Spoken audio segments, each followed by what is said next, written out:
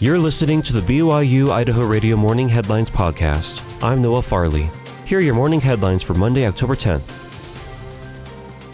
Registration is now open for Roots Tech, a popular family history conference by Family Search. Going along with its 2023 theme, Uniting, Roots Tech will help people make family history connections through innovative learning. According to the website, Roots Tech offers family history classes for every interest and skill level in over 40 languages, covering nearly every country. The conference will be held in Salt Lake City from March 2nd through the 4th. You can also participate virtually. For more information, visit familysearch.org/rootstech. The refreshing air of a cold morning, the rev of an ATV, the silence of the wilderness, the crack of a rifle shot, or the tasty prize at the end of the season.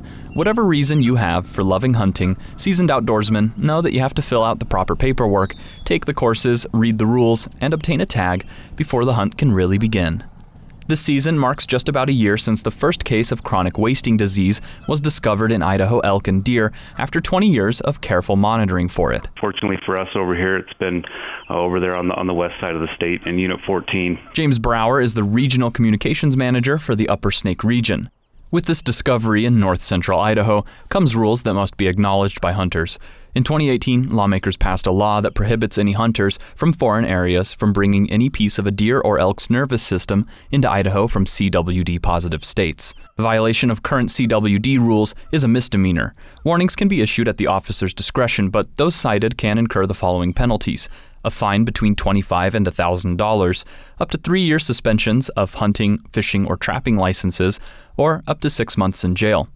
You can stay up to date or ask direct questions to Idaho Fish and Game by visiting idfg.idaho.gov/state of deer and elk. Have a good time when you're out there. Make sure you have a regulations booklet with you that you've read up on it beforehand so you know what to do and what's legal.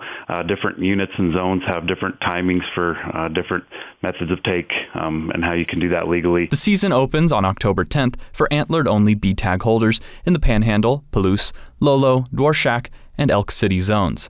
The Snake River zones are only A-tags open to archery and short-range weapons, and began on October and September 1st.